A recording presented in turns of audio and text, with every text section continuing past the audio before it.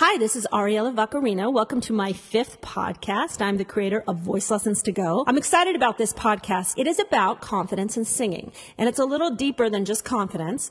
It's how to handle a situation when you're not exactly confident on your own. And this is a tactic that I use that kind of sounds crazy, but it really worked for me. And I want to tell you the story about it. Many years ago, I had to do an audition, and I can't remember what the audition was for, but I do remember the aria that I had to prepare to sing. It was Sul fi d'un soffio e tesio. It was from the opera Falstaff by the composer Verdi.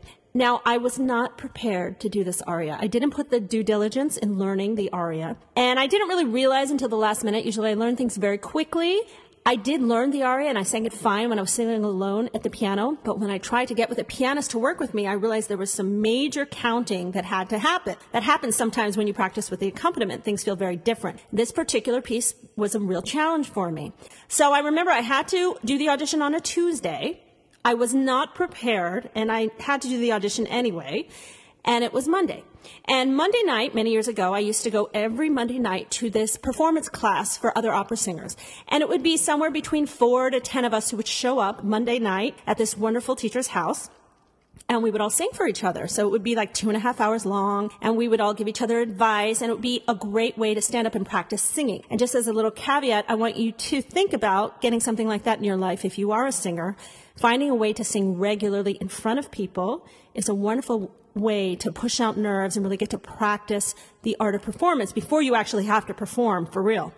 So this was Monday night, and we were at the class, and I got up and I performed this piece, and it was really horrible. And I remember the teacher kept stopping me, and I kept trying to count, and I was counting, and it was awkward. I got through it, but there was just nothing great about it. I had the audition the next day, and I was like sick to my stomach over it. I didn't know how I was going to be good by the next day.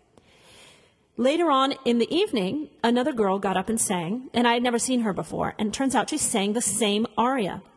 But she sang it perfectly. She had the most beautiful line, and she wasn't at all freaked out about the accompaniment. She didn't look like she was counting, and it was just this gorgeous, luscious line over this piano, and it was beautiful. And it really stuck in my head. I couldn't believe how effortlessly she sang it, especially compared to how horribly I had just sung it.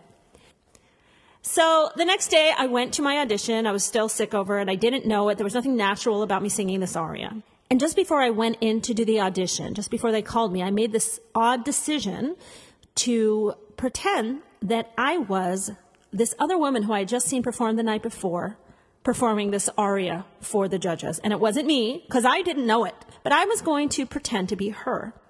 I did have a lot of years of acting experience. It was part of my background. It happens with opera singers. We've got to act and sing. It's kind of crazy. And I found it to be a bit of a challenge. It was also kind of the only way I could handle going and doing this audition that I knew was going to be so horrible as myself. So I made this crazy decision. I walked in, and I was myself when I introduced myself, and then I bowed my head for a moment, and I came up to do this aria, and I pretended I was the girl from the night before. And I sang this aria so well. And the whole time I was singing it, I was just picturing her singing it the night before, so effortless and beautiful. And I followed and copied her line. I was mimicking her. I was not being myself. And I didn't even count. I just sang it like I was watching her. And I did really well at the audition. But I do remember it was a huge impact on my mind. I never thought to pretend to be somebody else beyond just pretending to be a character, but to pretend to be somebody who knew the part when I didn't know the part and having success with it.